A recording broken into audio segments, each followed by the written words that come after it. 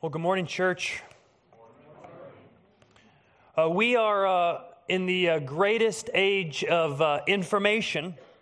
We have every fact of history at our fingertips, and yet I want to ask the question, are we wiser for it? Right? We have the capacity to know so much stuff these days, the ability to know much stuff, but are we wise? Because there's a difference. I may know this fact or have that experience or be good at this skill or learn how to do this thing, but am I wise? Because when God looks down from heaven and He looks at people, do you know what He sees? He sees the wise and the unwise. If you have a Bible, please open up to 1 Corinthians.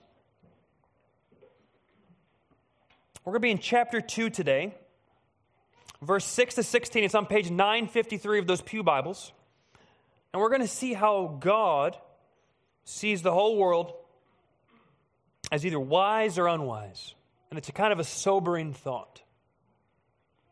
1 Corinthians chapter 2, verse 6. If you find that, would you please stand in reverence for the word of the Lord?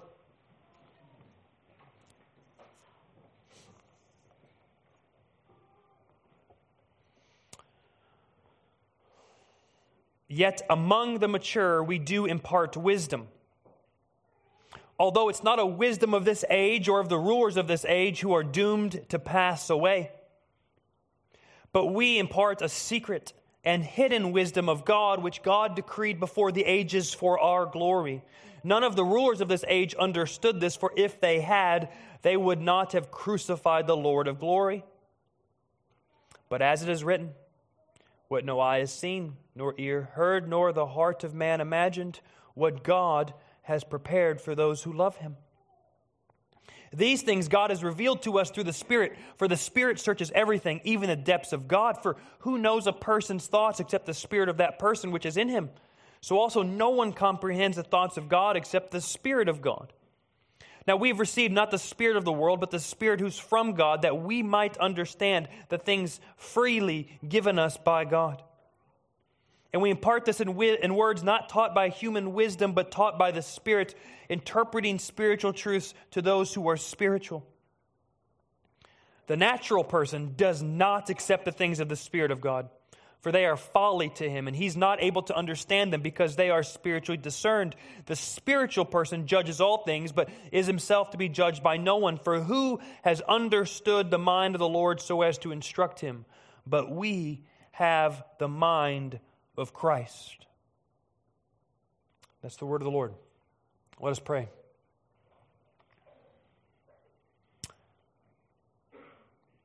Father, we can understand the things you have freely given to us in the Spirit.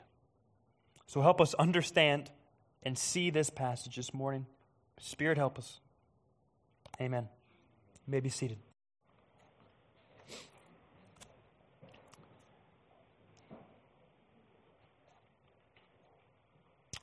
Paul has been arguing something to this church at Corinth. He's been begging them to be united in Jesus because this church has become divided and they begin to look more like the city outside of the church walls, comparing favorite teachers and philosophers, judging each other. Some of the church at Corinth, as we're going to keep seeing, considers themselves more elite, more mature, better Christians than the rest. And Paul wants to unite them again here in our text, right? As some Christians are trying to compare one another in the same way the world does, by knowledge, status, riches, wisdom. Paul says, no. All Christians, all of you in Corinth, all of you here in the Chippewa Valley, guess what? You are all united because you all have the same Spirit. Any knowledge you have about God is not from you, it's from the Spirit. Any skills you use for God's glory, any spiritual gifts you use in the church, guess what? That's not because of you, but it's because God has given you the Holy Spirit. So Paul's trying to level the playing field again, to strike down the walls of division, to unify each other in identity. So he does this right here in our passage by looking at philosophies of the world, to stop trying to be like the wisdom of the world, because guess what? It's not actually wisdom.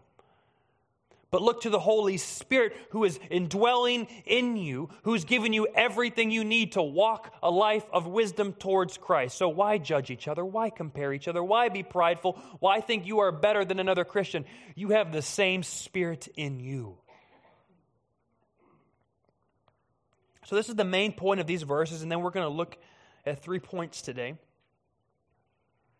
Main point is, sorry I don't have any notes for you in the bulletin. You'll have to handwrite. Your hand might cramp. I'm sorry, but main point this morning is this. If you are a Christian, you have the Spirit of God in you so that you can know Christ and know how to live for Christ. If you are a Christian, you have the Spirit of God in you so that you can know Christ and know how to live for Christ.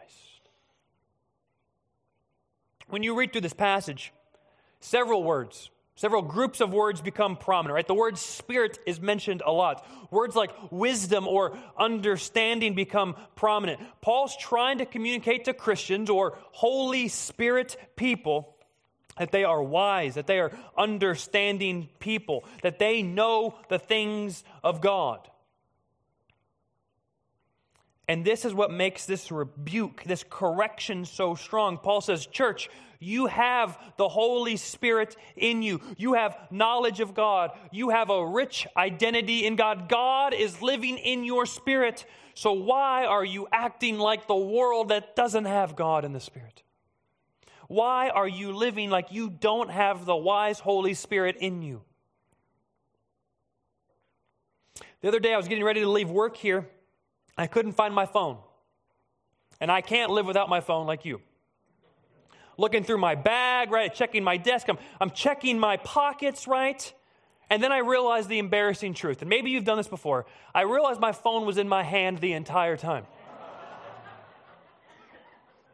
Right? I had the phone in my hand and I'm running around panicking like, where's my phone? You know, what if that person texts me tonight? I need to respond. You know, we go through all these stupid moments and I'm panicking. This is the church at Corinth, right? They have the Spirit in them, but they're running around panicking like they don't have the Spirit. They begin to look a lot more like the people outside of the walls who don't have the Spirit, and yet there it is, right there in their hands. So let's begin where Paul begins here. The first thing I want you to note is that there are two types of people. This is the first point. There's two types of people. The wise and the unwise. The whole world divided into two groups of people, the wise and the unwise. The other terms that Paul uses are the spiritual and the natural. It means the same thing, wise and unwise. Paul zooms out here and looks at the whole world. Splits the whole world into two groups of people, the wise, the unwise, the spiritual, the natural. In our words, the Christian and the non-Christian. But we're going to use Paul's words here for a moment. Look here in verse 14.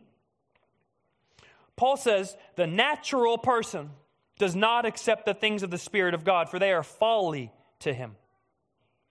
The non-Christian generally sees the Christian worldview, the Christian things, as something foolish or something to not trust in.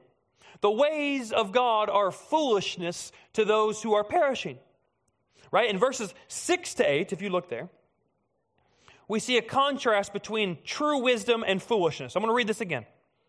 Yet among the mature we impart wisdom, although it's not a wisdom, okay? It's air quotes, okay? So we impart wisdom, though it's not a air quote wisdom of this age or of the rulers of this age who are doomed to pass away. But we impart a secret and hidden wisdom, the true wisdom, which God decreed before the ages of glory. None of the rulers of this age understood this, for if they had, they would have not crucified the Lord of glory, who's Jesus. There's two types of wisdom mentioned here. In verse 6, wisdom of the world, which we're going to realize is not actually wisdom, and the true wisdom of God in verse 7. So again, air quotes around verse 6, wisdom. He's saying this, what you call wisdom, is not really wisdom at all. It's unwise. It's foolishness. It's actually going to make you perish. And what we mean overall by wisdom here is one's purpose of existence. one's way of living. There's the world's way of understanding the world and how to live in it, and then there's God's way of understanding the world and how to live in it. Think about it in your life, right? So, big existential question. Okay, you've probably barely woken up today, but if someone were to ask you, what is your existence? What's the purpose of you living? What's the point of this world and all of history? Why are you here? What are you here for? Whatever your answer is to that question is what wisdom you follow. Your path of life, your values, your priorities, your actions. Is it for, my own selfish pleasure, whatever I want to get out of life, whatever's going to make me happy? Or is it God? Is it for accumulation or knowledge or to be the best, to have a good, fun time? However your life is overall, whatever you live for, that's what your wisdom is. So in verse 6, we see this wisdom of this age. Age is in time period.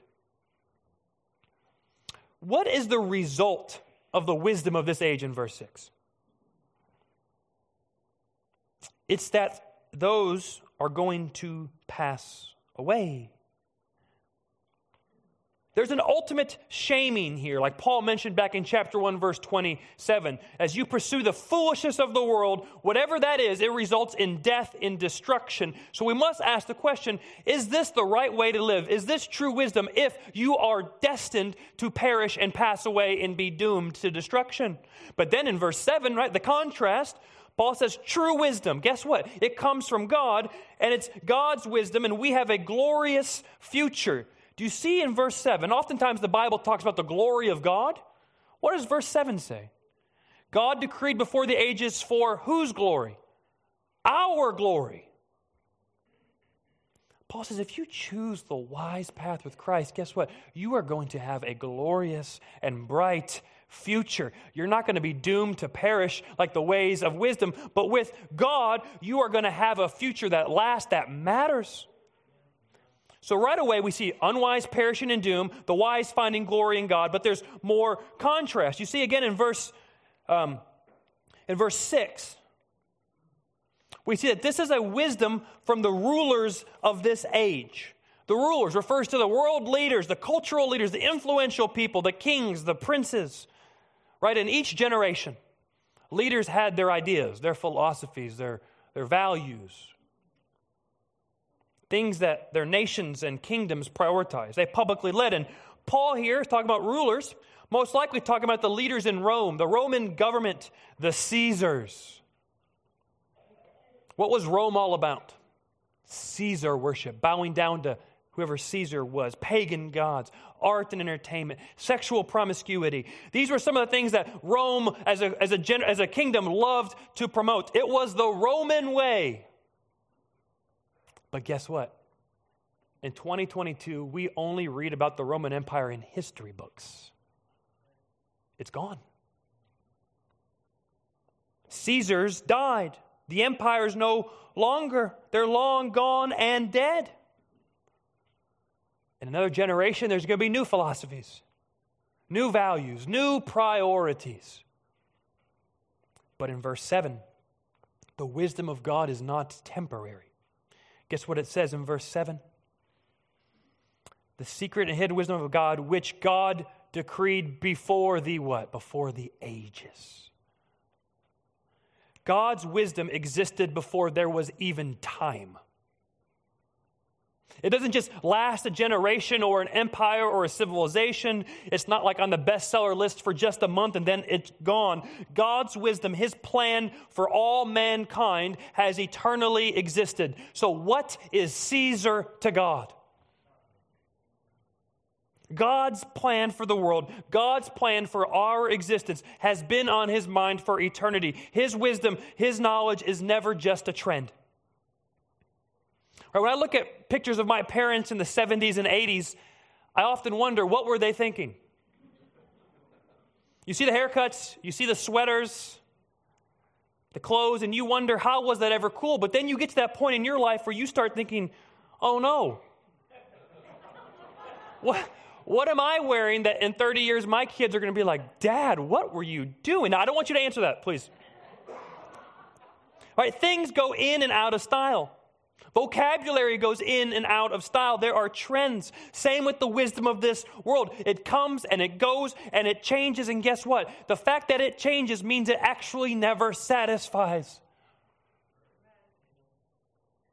But God, in His wisdom, His plan never changes. It never fails. Whereas the wisdom of the rulers of this age make their plans and their wisdom public, they build their empire around it.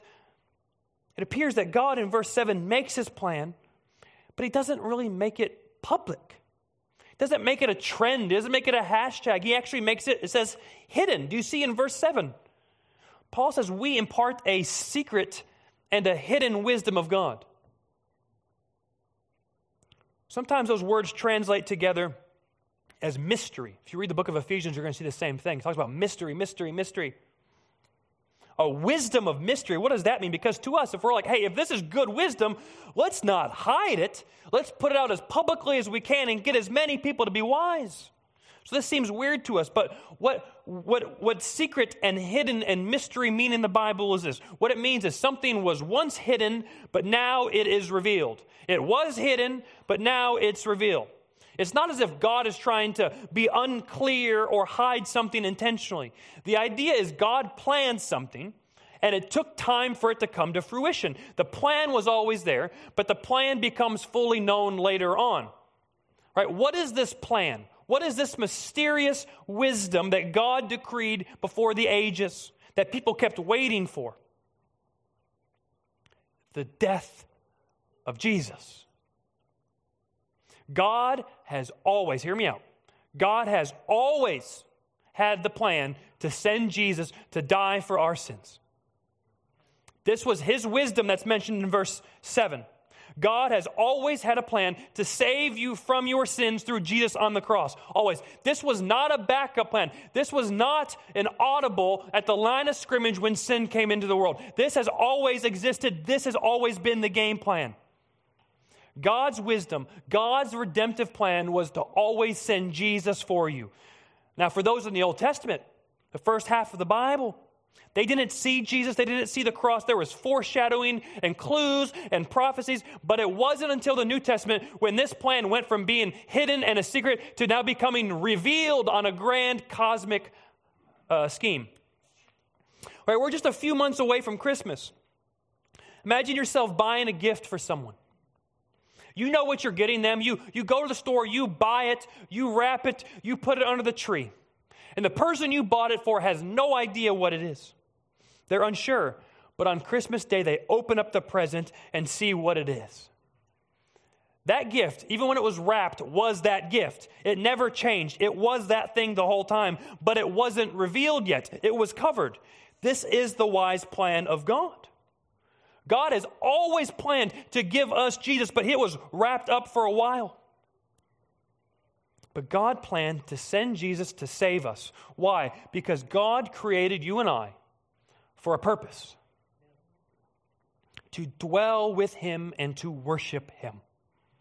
And only through Jesus coming to make things right, to bridge the gap between us and God, can we actually live out what our existence, what our true wisdom is. This is the plan. This is the wise plan of God to bring a people to Himself. And it was disclosed, it was wrapped up, but then boom, here comes Jesus, and now the plan is revealed. But this plan of Jesus dying on a cross was rejected by the world. When this hidden plan became reality and was revealed, what does verse 8 says? What did the world do? The rulers of this age crucified the Lord of glory. How does the world view the wisdom of God? As foolishness. The world's wisdom is so against God that they killed the Son of God. Why? Because Jesus is not the things that the world wanted. They wanted a military champion. They wanted a successful leader to overtake Israel, a man who would allow them to remain in whatever sensual pleasures they had. But Jesus came and He said, die to yourself, pick up a cross and follow me. And that does not sound attractive to the world. They didn't like that wisdom, so what did they do? They tried to shut up the wisdom of God by killing Jesus. Right? For us as Christians, we look at the cross, right, as a sign of triumph. of victory, of salvation. But the cross, for the unchristian, was an attempt to get rid of Christianity. The image of the cross today even divides people. Some look at it as their refuge. Others scoff at it. How could God send his son to be killed? What man meant for evil with the cross, God meant for good. The wisdom of God is foolishness to the world. But what is foolish to the world is wise to Christians. Maybe at work, maybe in your family, maybe with your neighbors, your Christian life has maybe been questioned or even maybe mocked by a non-believer. Like your priorities might look ridiculous to those in the world. People drive by churches on Sunday morning wondering, why would they get up early to go sing songs? Things just don't make sense sometimes for non-believers. Have you noticed this? The rulers of this age in the time of Jesus didn't understand it. So what did they do? They killed Jesus. But the wisdom, the plan of God cannot be silenced. It was planned a long time ago, and it carries people past time. You either belong to the wisdom of God or you belong to the wisdom of the world. You are either spiritual or natural, as verse 14 says. There is no other option, a Christian or a non-Christian. We're going to talk about this later at the end of the sermon, but I want you to think of your loved ones here. This is going to help you better understand why they do what they do. You may be appalled by them sometimes at their behavior or values. They don't think like you. You may be wondering, why do they keep pursuing that thing time and time again? They're not pursuing Christ. Look at this text. The wisdom of the cross is still hidden to them. We can't expect them to understand. They've not unwrapped the gift yet. So let this humble us a bit and not take an aggressive posture of judgment. Right? You and I, where would we be if Christ didn't interrupt us? So what separates the Christian from the non-Christian, according to Paul, is what wisdom we bow down to. I just want to say to you, if you're here and you're not seeking Christ, that whatever life you seek, whatever satisfaction you seek apart from Jesus is a fruitless endeavor. I want to illustrate this from a scene of Pilgrim's Progress, a story written 350 years ago. The main character, Christian, is brought to a dwelling, a place called the Interpreter's House. And there he's shown a room. He walks in this room, and this room is disgusting, and it's full of dirt and dust. So dusty that you would start coughing the moment you walk into this room. So a man comes in, and he grabs a broom, and he just starts sweeping the room. But what happens when you just sweep a dry and dusty room? It just makes it even dustier, and it gets up into your nostrils and makes it worse. And the clouds of dust rise, and the coughing continues. But then a woman comes in. She brings water. She puts water on the floor, and she grabs the broom, and then with the moisture added to that dry room, she's able to clean and purify that room. That moisture prevented the dust from getting worse. It actually cleansed the whole room. Friends, the more we pursue whatever wisdom our world offers, right? Self-satisfaction, idolatry of money, sexual satisfaction, the pursuit of corporate success, whatever it is, the more that's just like sweeping a dusty room. You might be changing the environment of the room, but you're just going to keep clouding yourself with dust and filth, and it's not actually going to solve the biggest issue that we have, and that is separation from God. It just makes a new cloud of dirt. But if we turn to the wisdom of God, that sweet water comes in and removes the clouds of dirt and offers us a new life. So you are either going to choose to be a person of the wisdom of the world or a person of the wisdom of God. And there are only two people, wise and the unwise. So the proper question to ask right now, okay, how does a person become wise? How does one become a spiritual person? Well, Paul tackles this next. The second point, and these will be briefer than the first, Lord willing. There is one way to become a wise person. There's one way to become a wise person. And the answer is this: through the revelation of the Holy Spirit. Through the revelation of the Holy Spirit. One way to become wise, through the revelation of the Holy Spirit. Now that sounds very theological. The revelation of the Holy Spirit, what does that mean? I get it. But I want you to write it down. It's important. Look at verses 9 to 13, and we're going to see this truth. Look at how often the Spirit is mentioned here. But as it is written, what no eye has seen, nor ear has heard, nor the heart of man imagined, what God has prepared for those who love him. These things God has revealed to us, big word right there, revealed, to us through the Spirit. For the Spirit searches everything, even the depths of God. For who knows a person's thoughts except the spirit of that person, which is in him? So also, no one comprehends the thoughts of God except the Spirit of God. Now, we've not received the spirit of the world, but the Spirit who is from God, that we might understand the things freely given to us by God. So we impart this in words, not taught by human wisdom, but taught by the Spirit, interpreting truth to those who are spiritual. Verse 9 begins with absolute, cosmic encouragement. It's a collection of phrases from the book of Isaiah. Paul says, no eye has seen, no ear has heard, no heart of man imagined what God has prepared for those who love him. In other words, Christians, those of you who have come on the wise path of God, you can't even fathom how amazing the plan of God is for you. Your eyes have never seen anything like it. Your ears have never heard the good news like this. God loves you, and he has a plan for you. And this plan is Jesus. It's maybe not millions of dollars, maybe not wealth and prosperity. Maybe your kid won't get into Harvard. But this plan that none of us can imagine on our own is that Jesus would save us and bring us to God and give us an abundant life, that we will have life with God. And if that excites you, wonderful. So the question is, how do I get on this plan? How do I get this wisdom of God, this future with God? Verses 10 to 13 tell us, we get them by the Holy Spirit. If you are a Christian, you have the Holy Spirit in you, period. There is no exception to that. Verse 10 tells us that this life of wisdom has been revealed to us by the Spirit. And in verse 12, we're told that we receive the Spirit of God so that we can understand the things of God. Let me put it simply. The moment you become a Christian, the Holy Spirit delivers salvation and eternal life and spiritual life to you from God the Father through Jesus Christ. So think about it this way. God the Father planned before creation to save you. Jesus came into creation, died on a cross, took your sin, resurrected, did all the work, and now the Spirit is the one who comes and takes all the work of Jesus, all the planning of God the Father, and applies it to your life. He brings whatever Jesus has done, being sent by God the Father, and delivers it to you. Right? Imagine an architect. Right? He drafts plans and is mapping out a beautiful house for you. Knows every inch of that house. He then sends his carpenter to build that house exactly to the plans of the architect, and his blood and his sweat and his tears are in that house.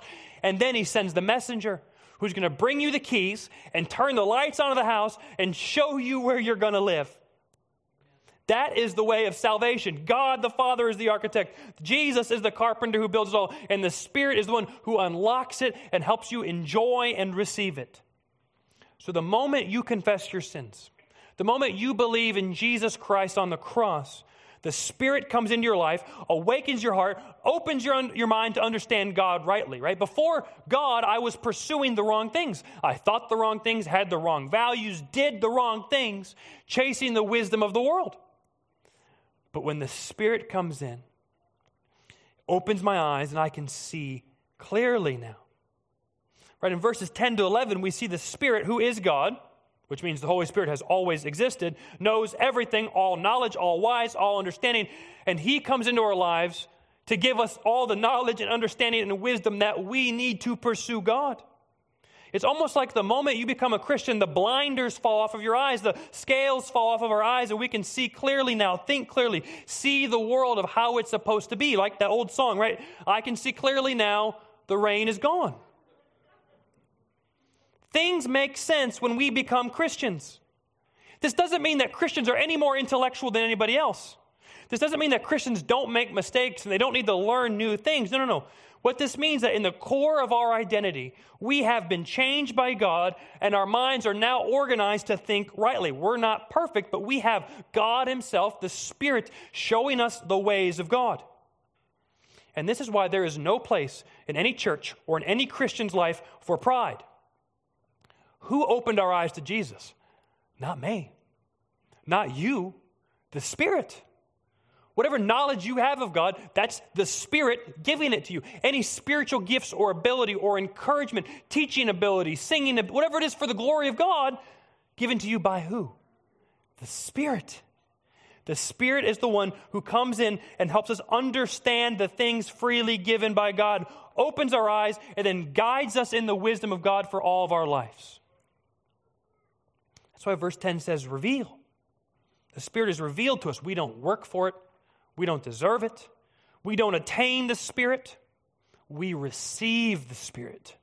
He is revealed to us by Jesus. So I want to think real briefly here of two things, if you're a Christian, that the Holy Spirit has done and is doing for you, as He's revealed in your life.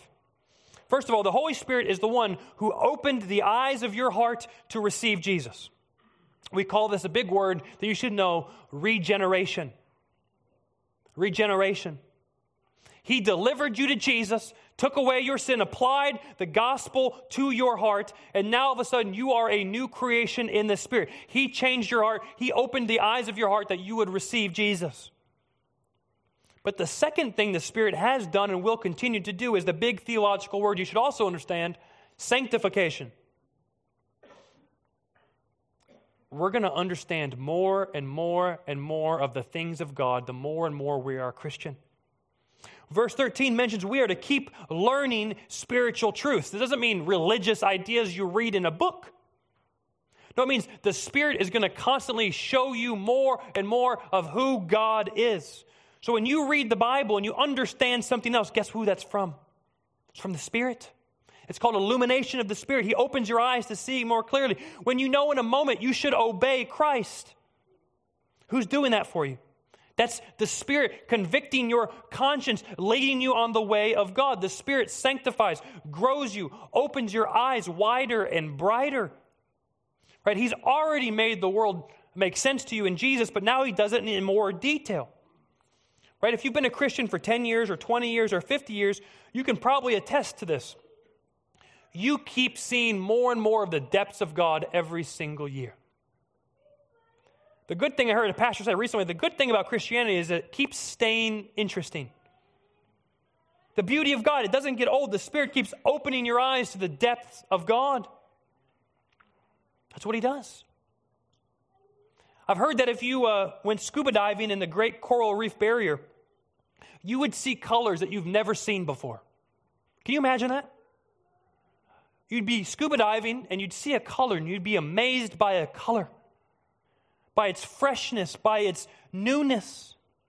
This is what the Spirit does with our lives, with Scripture, with knowledge of God. Keeps showing us more and more of it so that we can live with Him. He has all of the wisdom of God. Verse 11 says that. Spirit is God.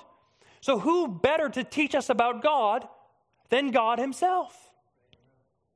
So Paul says, if you want wisdom, you bow your knee to Jesus and the Spirit gives you this freshness, this glory, this beauty, and it's way more glorious and beautiful than the ways of the world.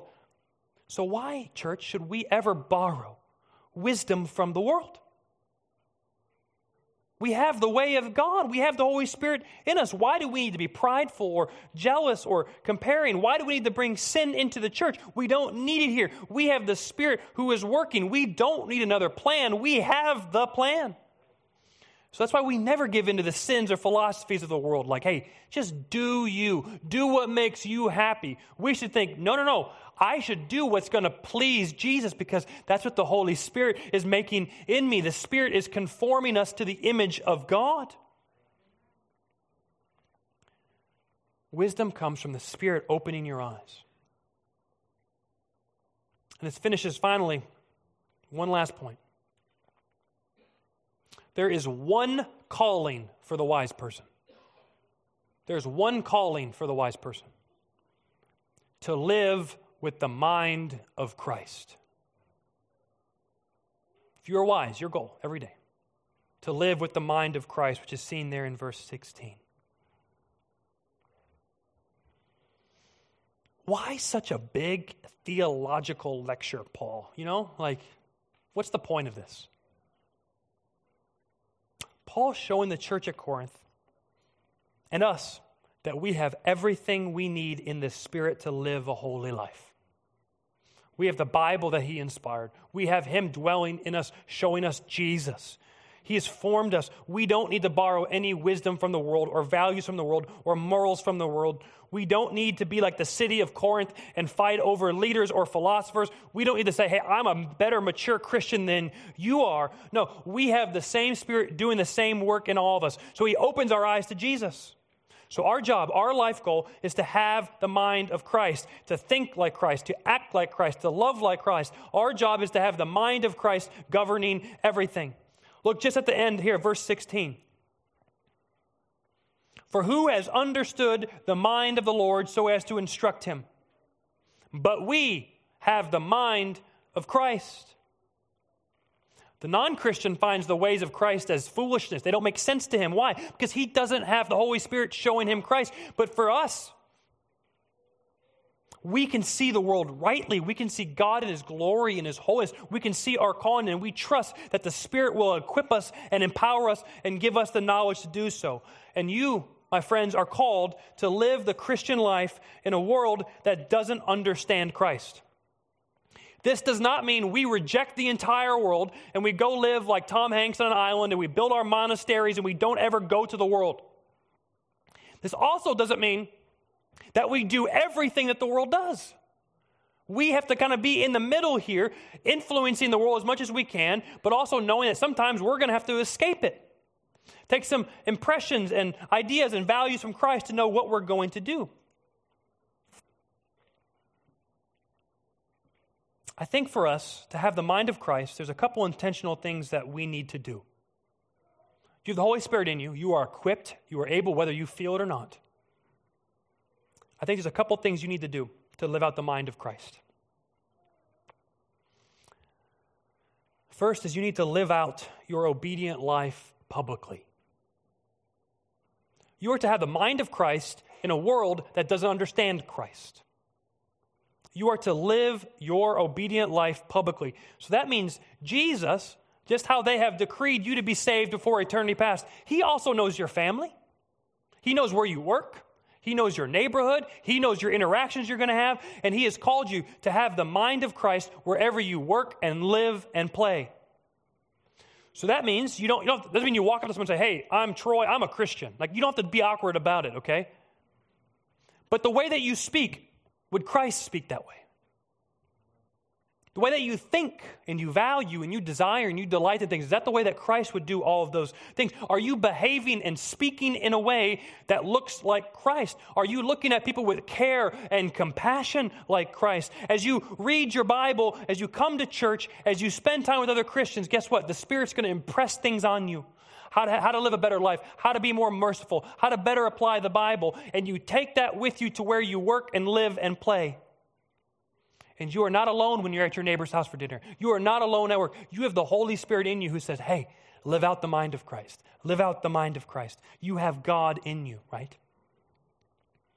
But the second way that you can thoughtfully live out the mind of Christ in a world that doesn't understand Christ, I think, is to better pray for non-believers. I hope every day you're praying for people in your life who are lost.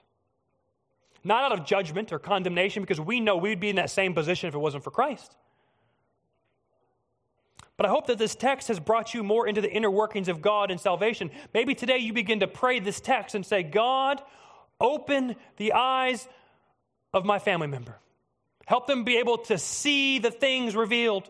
Help that gift be open. Help them become wise. Start praying specifically Bible verses like this passage for those in your life who don't know Jesus. But also remember, people are saved. How?